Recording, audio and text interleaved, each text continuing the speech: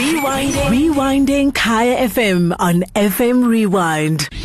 The Law Report with Michael Motwening Bill, Kaya FM 95.9.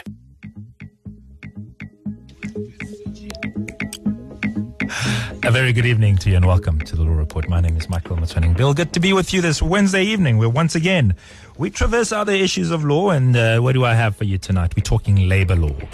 And you would have seen in, I guess, for the last 8-9 years, the issue of labor broking has been central to debate. It's been central to news. And that's what we're talking about.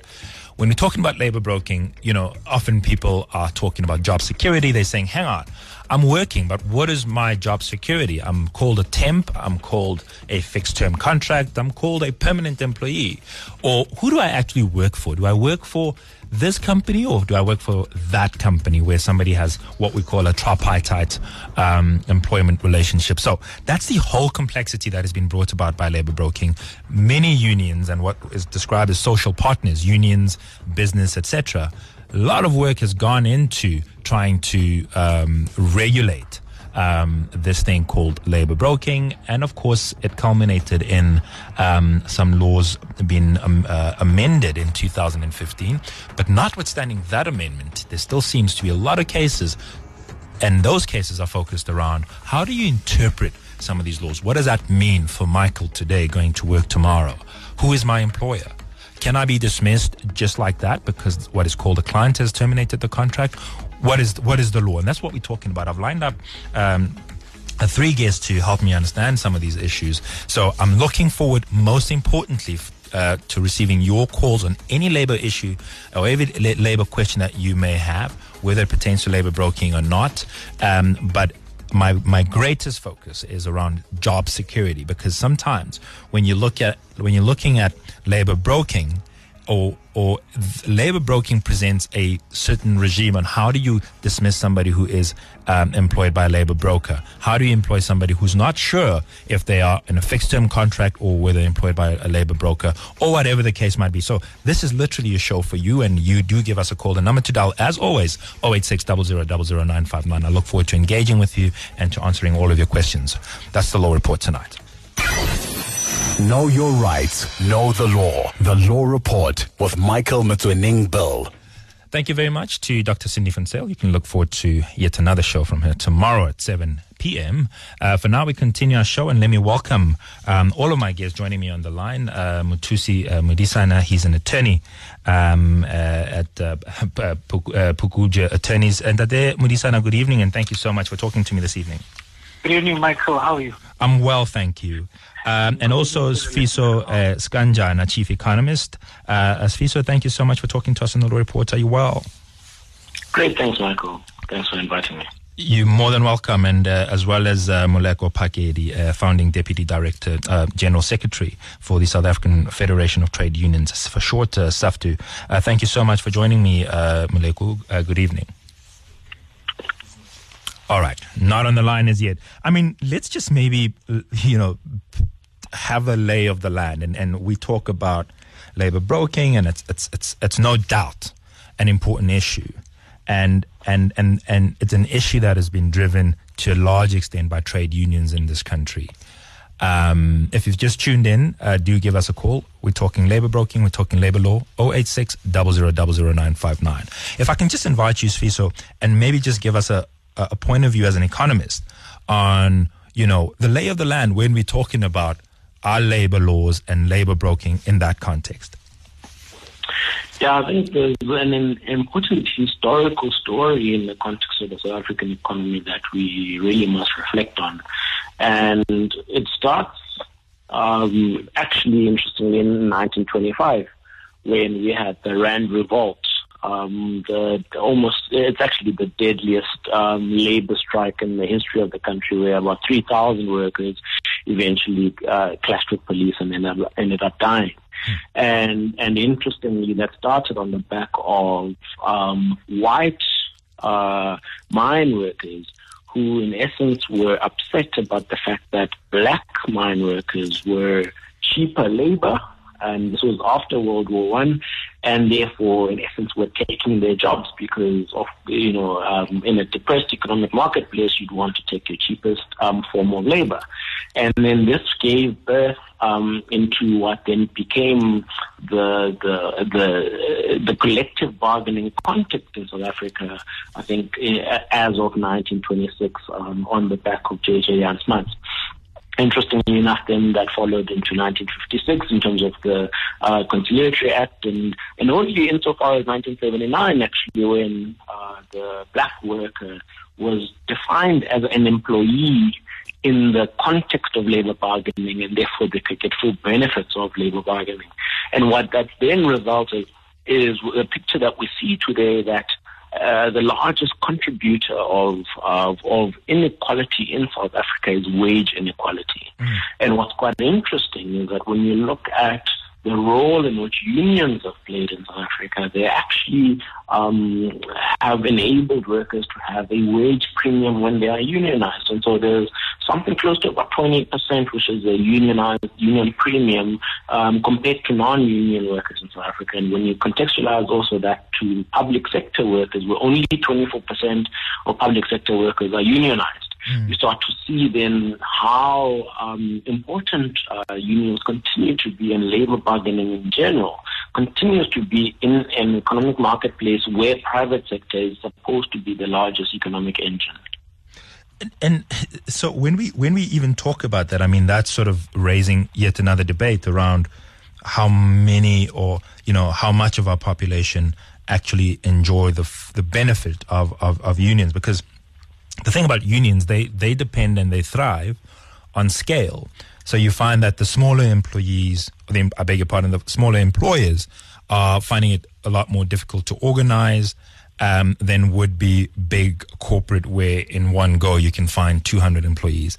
And when you then talk about, this other component, the other 80% that is not unionized, and their power of bargaining. Maybe just talk a little bit about that, because it seems to me that there is a gap, and one doesn't know whether is that a good gap that's part of our democracy, or it presents some other problems.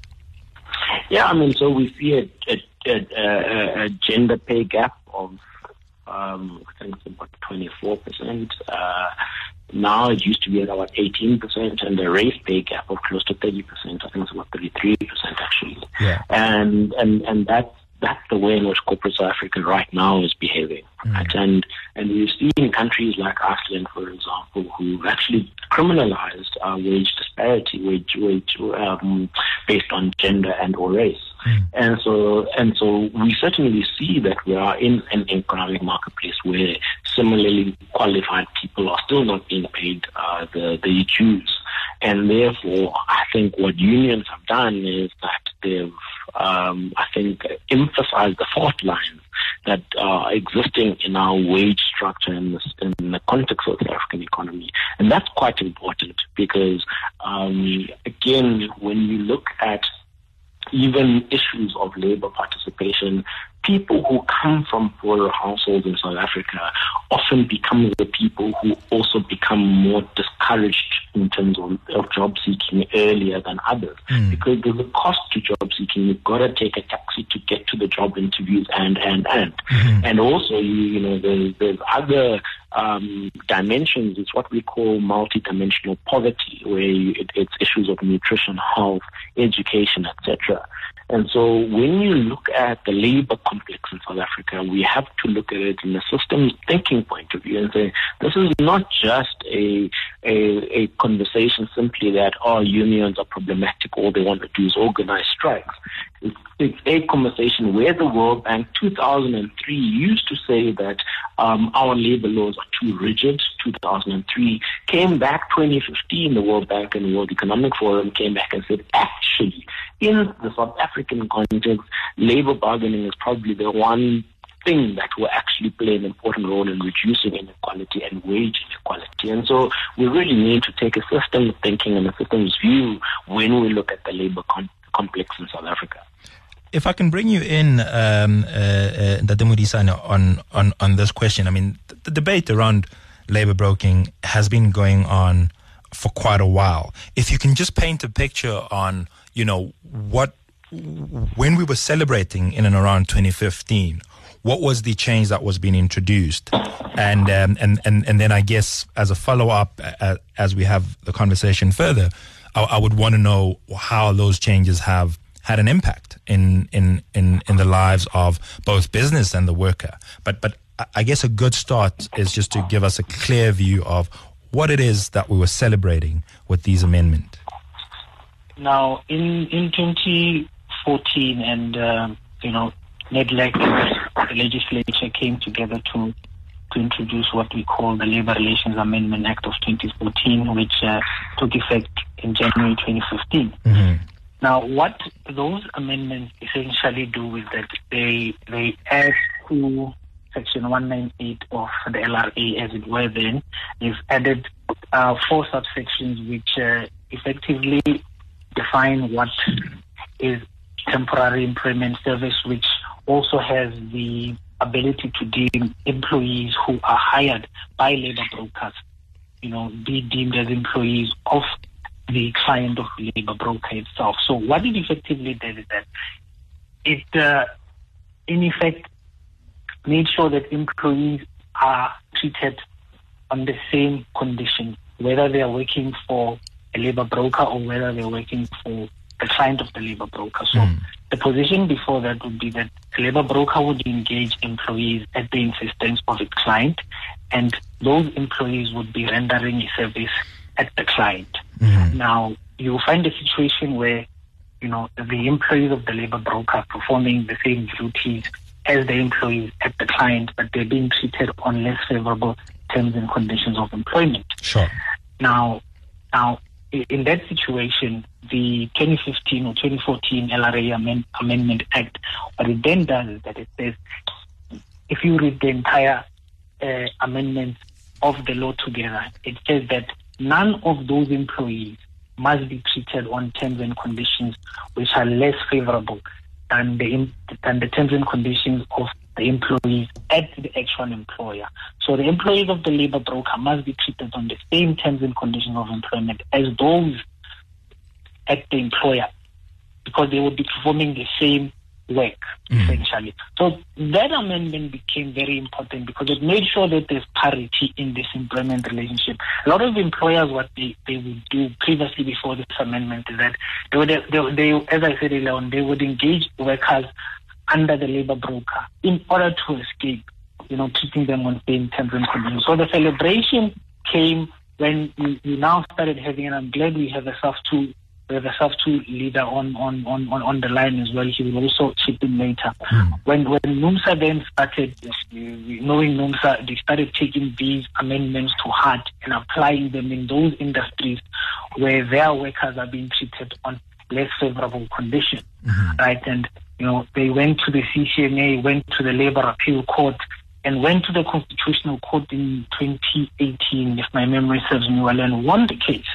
And the court said, look, the amendments as they are made sure that employees are not treated differently, whether they're engaged by a labor broker or otherwise.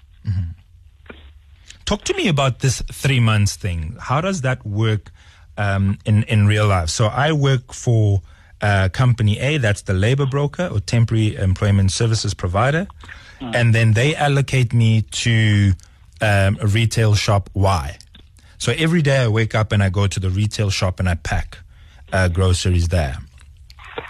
And I'm working for 3 months. What is the importance or the significance for me to understand what does 3 months mean to me? Now, what is important to understand in terms of when you read the current amendments which originated to the LRA, that you must understand what a temporary service means, right? And a temporary service means, of course, work for a client that does not, or that is a period not exceeding 3 months. So the 3 months would be the maximum that you can be hired by someone to do work of a temporary nature. Sure. Right? So immediately when it starts going over 3 months, it then appears, at least on face value, that the work is on a continuous basis, so longer than 3 months. So what a lot of companies do is that they engage a lot of employees under the labor broker, and they forget that, well, the work that they're actually sourcing via the labor broker is more continuous. It's not going to last 3 months. It's going to exceed the 3 months, right? And the moment the 3-month period passes, that work is going to be seen as work that is not a temporary service, right? So there is the threshold. This 3 months is the threshold. Of course, there are other considerations that we have to factor in as well. But of course, the law as it stands right now, the 3 months is the threshold. And if the work is longer than that, then the employees can prove, and the unions can prove that this work is on a continuous basis, and there is a need for this type of work exceeding 3 months. Then the deeming provisions will kick in. Let me bring in Saftu here, Moleko Pakedi. Thank you so much for joining us on the Law Report. Maybe just give us a sense of where, and I know this has been perhaps most of the unions in this country have waged, I guess, a fight that seemingly has gone on for years. Where are we today? Are we making progress? Are unions sitting in a position where they can feel at last we can celebrate? No, good evening, and thanks for having us. The unfortunate case is that the amendment, as is the case, have created a tussle between employers and employees, at which an adjudication would have to determine and deem such employee permanent or rather employed on an indefinite basis. And that loophole creates basically a room for employer to circumvent the law, alternatively to even exploit the provision itself. The reality of the matter is that temporary, as in temporary, should be temporary. You can't have something that is permanent temporary. That's the essence of what employers are seeking to do. If employees are employed on a temporary basis, Section 198A now has addressed that point.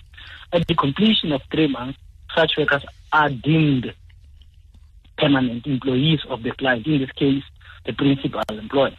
And the unfortunate case is that both the client and the service provider, for better lack of word, have unfortunately found a very exploitative point of convergence, wherein the employee would be claimed to be the provider's employee, whereas the main employer will continuously imply that the deeming provisions have not necessarily been met. And that's where the essence of the point I was raising came in, that the amendment created a room for further endless litigations that would not have. But the NIMSA matter should have laid to rest this issue. Because the NIMSA matter fundamentally dealt with two aspects. The first aspect was to deal with the exploitation, but the unfair labor practice nature of this tripartite employment relationship, in that an employee must have direct employment relationship with his or her employer. More so if the work is permanent, rather in nature, that person should be offered a permanent or an indefinite contract. Thirdly, the employee who is at the point of work should not be treated different from any other worker who's doing a similar job. And with that in mind, NUMSA would have managed to push the amendment further to clarify what its intended purpose was. But the recent application that we see going to the appeals court seems to intend to undermine that particular judgment. And so far as we are concerned as SAFTU, the best solution would have been banning. We have campaigned for that of the labor brokers. We have accepted with the pinch of salt the amendment as it is. We have supported the NUMSA judgment. But we are quite disgusted at this attitude that is displayed by employers of late. And that's why we will be awaiting the judgment on this matter with quite interest. If you've just joined us, we're talking about labor broking. We're talking about how it affects you. We're talking about, and sometimes we take for granted that it could affect you as an employee, but it could also affect you as an employer. Because on the other side of the coin, there is the debate that says, I should be able to get labor on a short-term basis. And of course, this 3 months does invite a little bit of debate because, what does deeming provision mean? What if it's not 3 months? It's just 3 months and 2 weeks. And I'll get the experts to comment on that. But I also look forward to your questions and your comments. Do give us a call. The number to dial is 086 00 00959. I'm going to take a break. And when I come back, we're going to continue our chat. Know your rights, know the law. The Law Report with Michael Motsoeneng Bill. Welcome back. We're talking labor broking. We're talking labor law. Let me ask this practical question, and I think I alluded to it before we took a break. If I can ask you, Muthusi Murisani, around what does it mean deeming? What does deeming mean in the context of Section 198, capital letter A, particularly subsection 3B? When we talk about deeming, what does that mean? Does it mean that if I'm working, when 3 months ends, I can go home and tell my wife that, or my girlfriend, or whatever it is I have, that segule permanent, or does that mean that there's now yet another fight to determine whether indeed I am that? But then, what would then deeming mean? And I think it's what that the Pakedi was talking about. I'll let him come in as well and clarify. But I just want to understand, when we're talking about 3 months, you are then deemed to be employed, one, by the client, and two, on an indefinite period, on an indefinite basis. Murisana?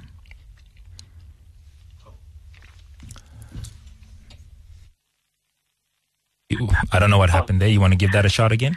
Yes, I'm saying, so what would happen under the circumstances is that if employees are engaged by a temporary employment service, that being a labor broker, and a 3 month passes, and they think that, look, we are performing work which is not a temporary service for this labor broker at its client, right? So to declare their rights in law, so that means to be deemed in terms of 198 capital A B 1, they would then declare dispute with the CCMA to be deemed, or the bargaining council under which they fall in that instance, to be declared employees or to be deemed employees of that client. So that means that they're saying that we don't want to be recognized as employees of the temporary employment service or the labor broker. We want to be declared employees of the person to whom we provide the service, to the client, because we have seen that the work that we do is the same as those people, who are employed directly by that company. And Mr. Pakedi said that quite correctly, so that we would want a direct employment relationship and not this thing of our service being procured through a labor broker. So the deeming provision, what it essentially does is that it amends the position of permanent employment or the direct employment relationship, rather, right? And the deeming provision would be more the declaratory order, if I may put it like that, or a declaratory award, which makes it specific that these employees are the employees of the client and not the temporary employment service or labor broker in those circumstances. So, of course, there are things that you need to prove if you're an employee wanting a declaration of these rights, through a CCMA dispute or a or a bargaining council dispute. So essentially, that's what it means. Muleko Pakedi, if I can just bring you in here, you alluded to a level of dissatisfaction that you had with the amendments. Is this the gist of your discontent? Make no mistake. As just a human element, we reject this tripartite alliance, tripartite relations in terms of the employment practice. It's not that we are excited at the regulations or excited at the amendment. We have been on record that it doesn't and it shouldn't be allowed that someone can employ someone and literally enslave that to another party. So we have rejected the employment of this nature altogether, in spite the improvement that has happened into this state of relations. I think that must be clear. The second part that I want to emphatically address on this question is that it is now, the burden is now shifted upon the employee over and above what the amendment is saying, to go and seek a determination or an authority at the relevant body.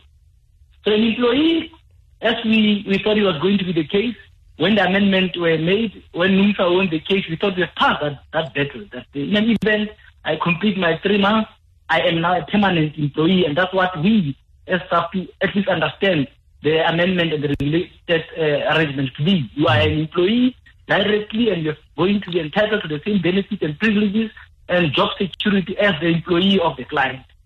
But now the unfortunate change is that you have to go and put that to a test. And that's where the deeming provisions comes in. That's where all those factors or conditions need to be met to satisfy, one, that indeed this employee is now a permanent employee of the client. A worker wants to work for this Mr. Employer whom is based at his or her premises and continue to render the services. It doesn't, and it shouldn't necessarily be through a third-party arrangement. You were quite correct when you were clarifying the point that I was making, that it cannot be correct that we have now created a further layer of burden on workers or trade unions to go and make that test. Mind you, the case that is sitting, that will be heard soon, it's a case that seems to be suggesting to be going the opposite direction of the NUMSA constitutional court route, if you will. Because it brings an element that the employee who thought that they are now permanent, they are not. And the court, to some extent, has acceded to that. And I'll tell you where this thing is coming from. This thing is coming from employers, in this case, the labor brokers, now declaring themselves as independent contractors. In the law, there is a provision for independent contractors, which is completely different from TER, because temporary employment services are not the same as the independent. And we understand that line very clear.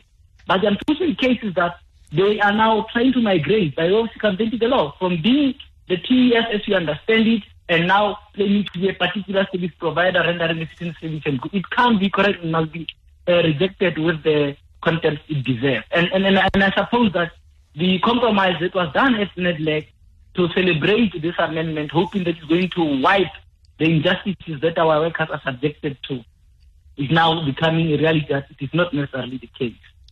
And as such, we have been quite on record rejecting that particular compromise settlement. And this is what we have to deal with, unfortunately.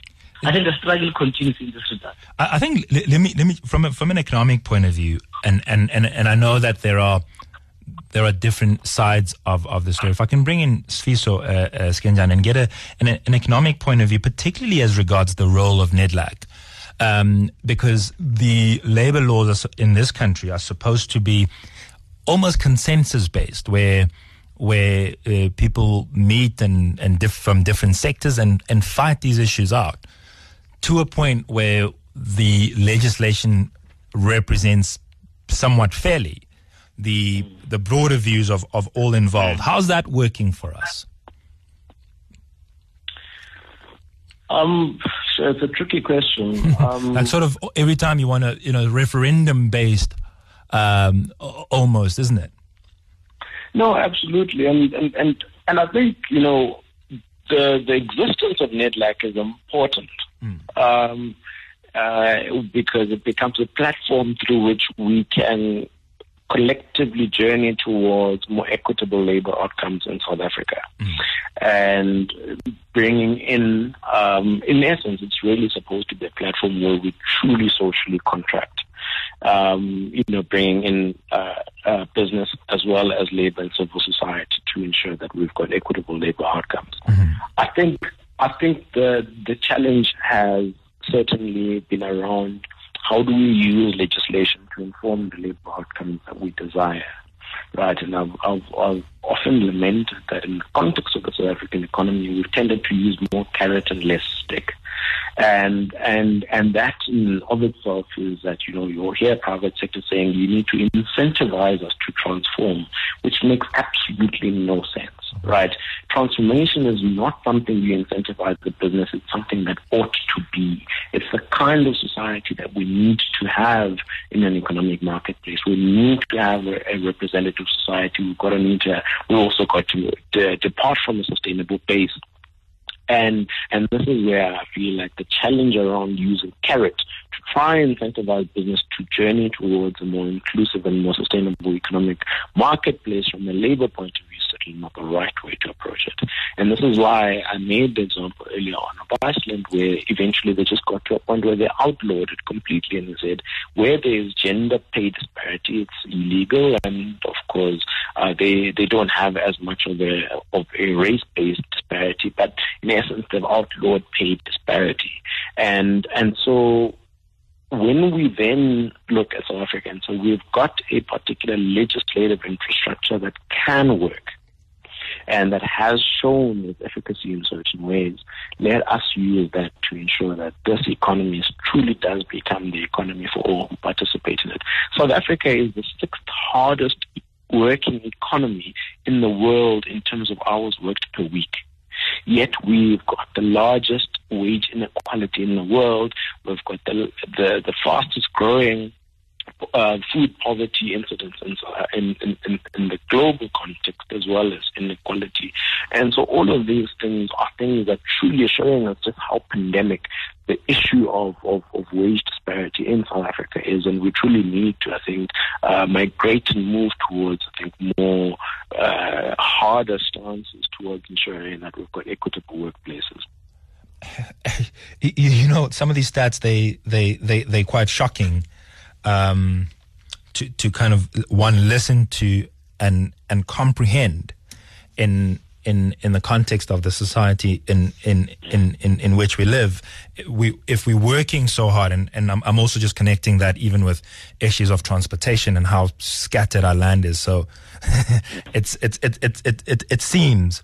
It seems sort of that our workers are in very bad circumstances. But if we are that, if we're working so hard, if we give so much to I guess enterprise, why is it that we're not attracting a lot of manufacturing at home, a lot of and I guess it could be in some ways an unfair question, because it sort of is too broad. But one would think that if I hear that this country has the most hardest working bunch of people, and there isn't any human rights violations as in some other countries that may work harder than us, why is it that we don't seize the good side or the silver lining to that? Yeah. It's an interesting question, and there are a number of ways in which to look at the answer. So we have often thought that if we get economic growth, we'll get jobs, which has proven to us. We've had 13 years of jobless growth in the context of our economy, and we also thought that or not necessarily that we thought, but we've also seen an economy that's been exposed. And what happened is that we had sectors that were densely populated from a labor point of view, and that existed under protectionist apartheid era, where from 1991, and I'll make example of textiles industry, 1991, we became a signatory to the World Trade Organization, and then we were given 5 years, in essence, to democratize or liberalize our trade terms. So we had tariffs that had to move from about 70% all the way down to 18% by 1996. What happened post-1996, and then you saw import intensity going all the way through the roof.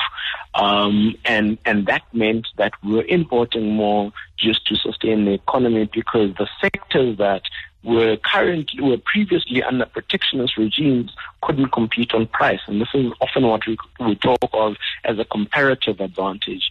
And so your economic planning has got to take advantage of the areas in which you are able to compete globally. And so this is why I always talk about the comparative advantage and say, right now, South Africa is the largest exporter of citrus. We're number 2 exporters of macadamia nuts, and we're a large exporter of avocado, and we can keep going, which means we've got a comparative advantage there, and therefore those are the sectors that maybe we should be driving towards the industrial building and industrial base on the back of that. We should be having factories, being erected to create avocado oils, guacamole, etc. We should be having all of those factories supporting those sectors. And also we've got to have a knowledge economy that informs the genome production, etc. I mean, we're still buying seeds from other countries in the world, yet we're the largest producer of those fruits, right? Those are the things that don't make sense. And so you've got to align your economic planning to also the things that you're able to participate competitively in a global marketplace, also in a way that can absorb the kind of labor force that we've got. We've got 76% of the labor force that's semi-skilled and unskilled, which means the sectors that we take to market have got to be sectors that are able to absorb that labor force at a competitive rate. So these are all the things that go into context that explain why our manufacturing contribution to GDP went from 28% to GDP in 1996 to now what we're seeing is about 11-12% to GDP, because we've lost productive capacity. And these are some of the questions that are not being addressed when we are also answering the labor question. When we talk about protectionism, which seemed at a point like as if it were a swear word, that's what we're seeing happening in the United States, and through Donald Trump, their president. And it seems to me, not as an economist, not looking at it with as sharp an eye as yours, but it seems to me that it works, because pre-COVID-19, the economy had hit a relatively high, and whether it was all-time or for a long time, whatever the benchmark was, but it was certainly doing well. And even in the context of South Africa, we seemed to be doing well. People were more employed. Are these tariffs such a bad thing, or do they tend to benefit the powerhouses? Because I'm pretty sure that some countries are more happier with less tariffs than others. It's an important question, and there's a piece of work that I actually once put out that said there's a difference between economic nationalism and protectionism, and the line is very thin between the two. And so economic nationalism focuses around capacity building, saying, how do we incubate a sector until it's able to compete globally? And so it's literally saying that this is a fragile child, let's give it the support so that ultimately it can give us the real value that we need. That economic nationalism. When you talk about protectionism, it's really around the laziest form of thinking, of saying that everyone is doing things it's like that kid that takes the soccer ball home with him when he's not scoring or he's losing the game. That's exactly what protectionism is that everyone is competing better than you, and all you do is you lift your tariffs to make them less competitive.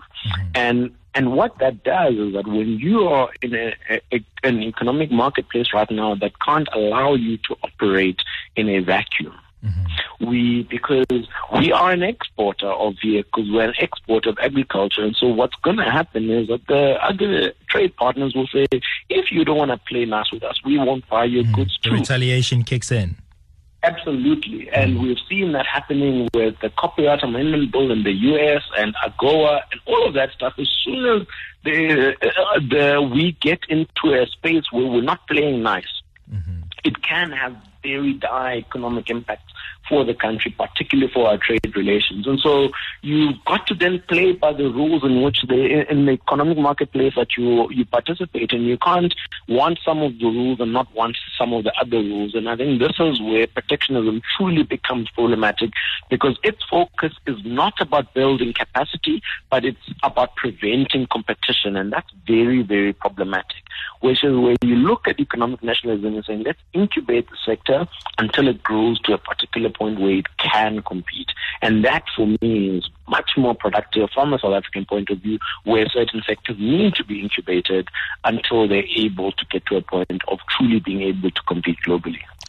We're going to take a break, and when we come back, we continue our discussion talking labor law, talking labor brokerage. But of course, to talk about this, you need to understand the context, the economic context, the history as well, because when we're talking about labor broking, I mean, some people even equate it to slavery. So long history of selling labor has culminated into various forms, and what others now describe as modern day slavery, but of course others call it an important business necessity. And in fact, some courts have actually said there is absolutely nothing wrong with selling somebody else's labor.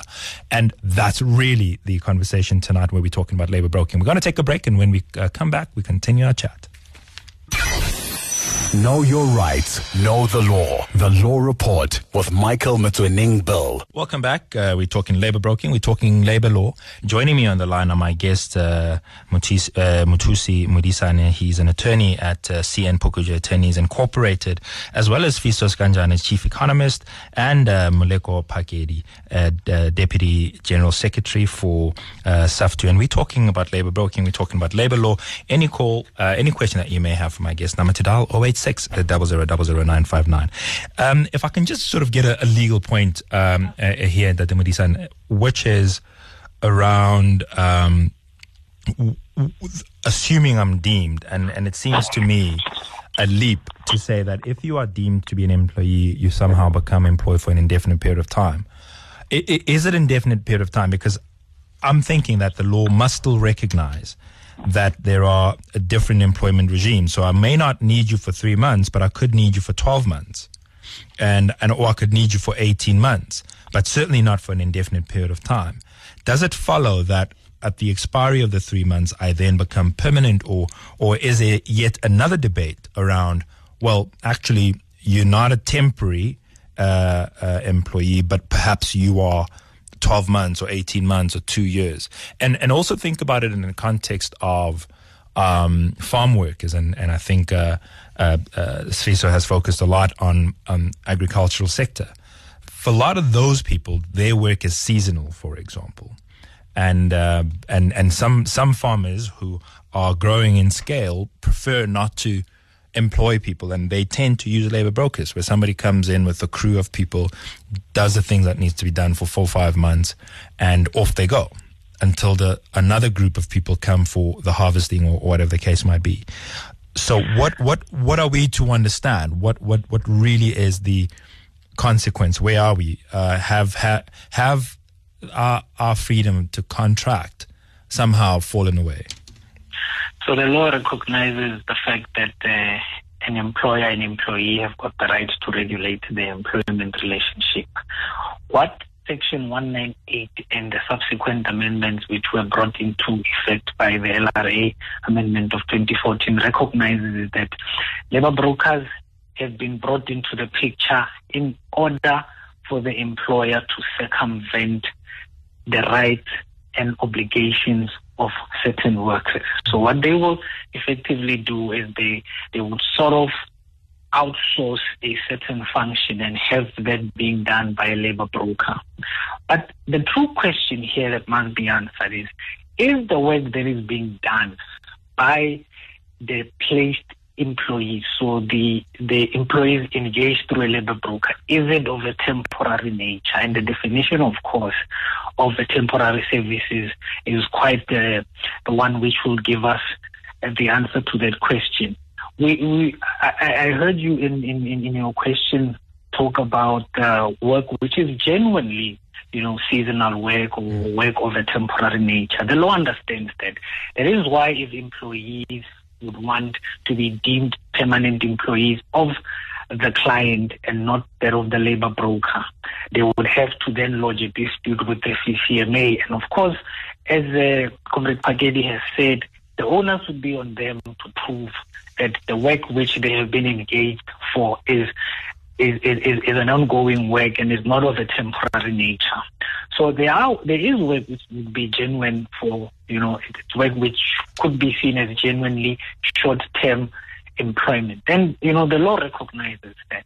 But 198 and its amendments recognize that, the position which has been created by the introduction of labor brokers has been more of, sort of a way of escaping the obligations that they should have towards those employees, because what the labor brokers essentially do is that they come in and play the role of an employer on an indefinite basis. And the workers will be sitting there after 3 months, after a year or two, and they'll be saying, but hold on, we've been here for longer than what we had anticipated. So that is when they then have the right to go to your CCMAs and your bargaining councils and make out an argument before a commissioner and say, the work that we've been engaged for is ongoing. In fact, we've got competitors in the company where we are rendering that service who are doing the same work as us. But we are being treated on less favorable terms and conditions because we're being engaged by or through the labor broker. And we would then like to put a stamp on our rights as employees by being deemed, workers of the client itself, so that we can enjoy the same rights in terms and conditions of employment as those workers who are working directly for that client itself. And so the 198 is trying to make sure that that situation is at least navigated to the advantage of the employee. Of course, and that Pagir has pointed out, you get a lot of companies undermining it. The CHEP case, which is going to the Labour Appeal Court tomorrow, of course, they raised an argument to say, no, this is not a labour broker. It is an independent contractor. And I mean, that just undermines the whole amendment on its own, because, if you then have to speak about whether the contract between the labour broker and the employees, what it says, and then the contract between the labor broker and the client, what it says, you are missing the point. The point should be, if we look at the work that the employees have been placed to go and do, or have been procured to go and do, is it temporary? Is it a temporary service by its very nature? And a lot of companies, of course, will try and say, yes, it is, because, instead of, like in the CHEP case, the CHEP argument is that, well, we have hired the employees the labor broker has hired the employees to fix the pallets, and that is not something that we do at CHEP. But now, CHEP is the one, that leases out the pallets. The pallets comes and needs refurbishment. Now, instead of them doing that refurbishment, they hire a labor broker to do it. But now, is there going to be that work if there is no the pellet to begin with? But is the argument, as I understand, and I just want to unpack it for Afropolitans, is, well, we actually don't provide you with labor, we provide you with the pallets. Yes. Yeah. But that's not correct. You see, if you look at the company profile of CHEP, it leases out, or it outsources those pellets to other companies. Now, when they come back, or when they're being brought back to them, maybe they might have been broken in the logistics of transportation of those goods where the pellets are used. Now, when they are then in a bad condition, they get given to this company as a labor broker who hires these employees to refurbish these pellets and then bring them back or take them back to CHEP, right? Now, the question is, in this instance, can we really say that refurbishment job is of a temporary nature? And the answer to that is a simple no, because those pellets, they will be repeatedly coming back to them to be fixed. So you cannot separate the refurbishment process and the existence of the pellet, which is what CHEP is using, or the pellet, which is what CHEP is using to render a service to other clients. Right. So that work on its own. Let me just make another example. Sure. If let's say an energy supplier, in this instance, hires people to read meters and look at electricity supply and all of that, but it does that through a labor broker. The question now would be, are those workers working a temporary employment? Because now, are they providing a temporary service? Because now, as long as there is generation and selling of electricity, their service will always be needed. Right? So for that company to come and now say, well, but, this is of a temporary nature. It's not correct. The work that those employees are rendering, together with the work or the business that the main company, the client, is providing elsewhere as a business, if they go hand in hand, that work cannot be of a temporary nature. But I mean, is that sort of, I mean, using your meter reading example, which of course is funny.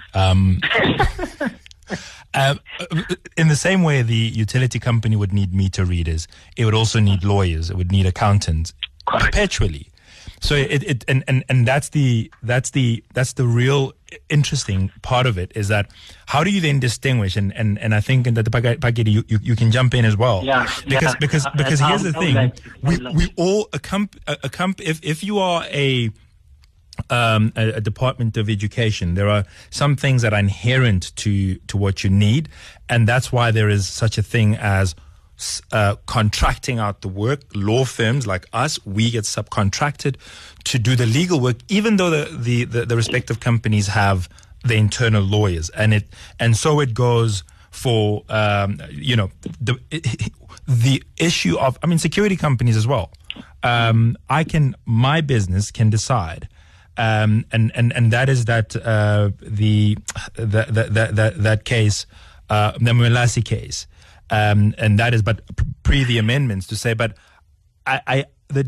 my decision is, yes, I'll need the service, but it turns out that I save more money if I employ or I receive the service through another company, where that company renders the service, and all I have to do is focus on my core business, which could be logistics, which could be law, but I don't have to supervise a security guard and the security protocols. I think, if I may just advance counsel's point.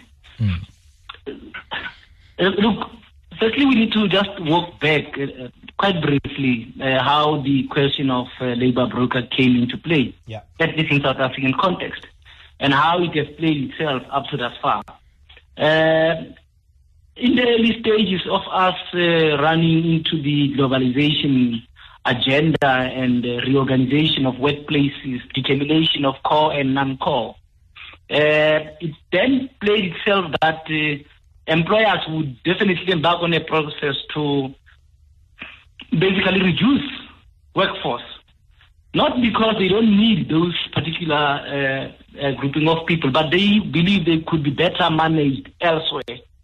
In this case, you're talking about pallets. It goes without saying that TAP needs pallets through and through.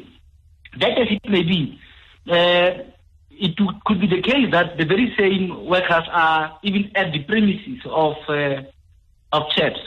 It could even be true that this very same workers or companies entirely may rely on the provision of just human beings. Mm-hmm. Other than that, they don't bring a wood, they don't do, it could be just that. Mm. Now the question becomes relevant that in dealing with labor relations, in dealing with labor law, in dealing with labor rights and human rights, should it be quite acceptable that Moleko Pakedi would continue going around dumping people at various workplaces, whereas he does not have any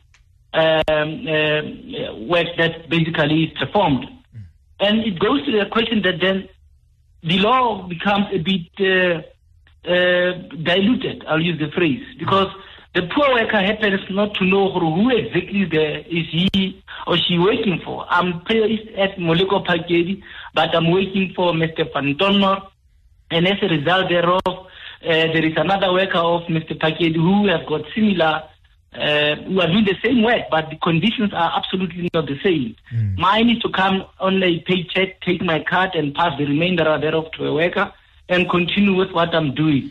The essence of the matter, I suppose, before the court would be not necessarily a determination of whether this fellow are an independent contractor, because I believe they will fail the test of an independent contractor as prescribed in the Act. Mm. If the argument was that they are providing this on a 6-10 basis, I want to argue that it goes without saying that the client, in this case, the main employer, can still engage the employees directly without the labor broker and employ them on a fixed-term contract basis. But we must also accept that the fixed-term contract employment has been abused over a period of time. That is why there is now a requirement in the law for you to also ensure that if and when you renew this contract, you don't create what is called reasonable expectation on the part of the employee.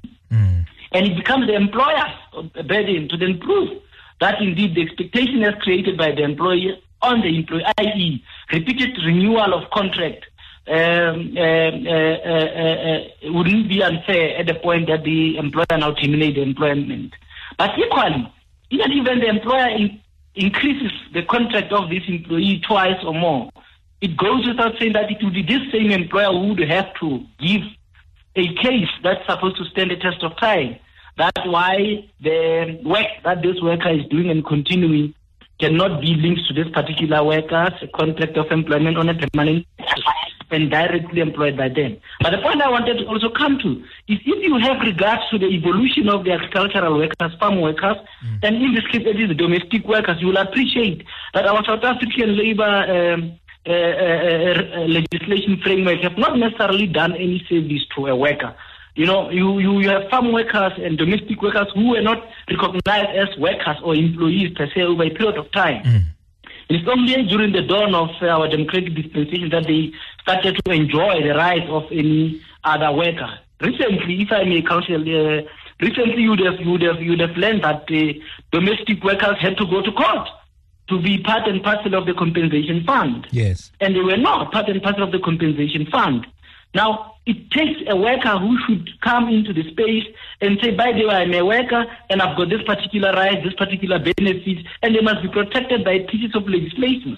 But the weaknesses in the legislation, they create a situation whereby employers continue to exploit workers. Not only exploit workers, they continue to ensure that the oppression as it is in the country continue to ensure that a certain grouping of our population continues to get more and less. If I were to bring this question into play, my leader, you would appreciate that most of the workers that are termed the employees of temporary employment service providers are actually majority black workers, if I were to say that. Majority of them are so-called skilled or unskilled labor. But the rest of them, these are people who desperately need jobs. And most of them, they have got high level of job insecurity without any amount of benefit. Where does this take me? It takes me into how we go about bringing into place legislations in the Republic. You were raising the question of neglect, and I want to come to that point without... Let's not open that box because we have run out of time. Let me thank all my guests. I made the mistake of closing off with the Deputy General Secretary of the Union. My apologies. But really the exploitation cannot continue. We need to talk about it. We need to find a solution to it. And I hope that the gaps in the legislations are covered to the benefit of the workers. It can't be that with the power relations that we have in the employment relations, we continue to expect the worker to continue to litigate against employers to bring into place their rights and benefits. Those are my guests, Muleko Pakedi, SAFTA Deputy General Secretary, Muthusi Mudisane, Attorney or Associate Attorney, and Sfiso Skenjani, Chief Economist. From me, Michael Mutsoning Bill, it's been a great pleasure. Trust that you've enjoyed that segment of the show. I'll be back again next Wednesday. Good night. That was the Law Report with Michael Mutsoning Bill. Kaya FM 95.9. Rewinding Kaya FM on FM Rewind. Visit kayafm.co.za for more.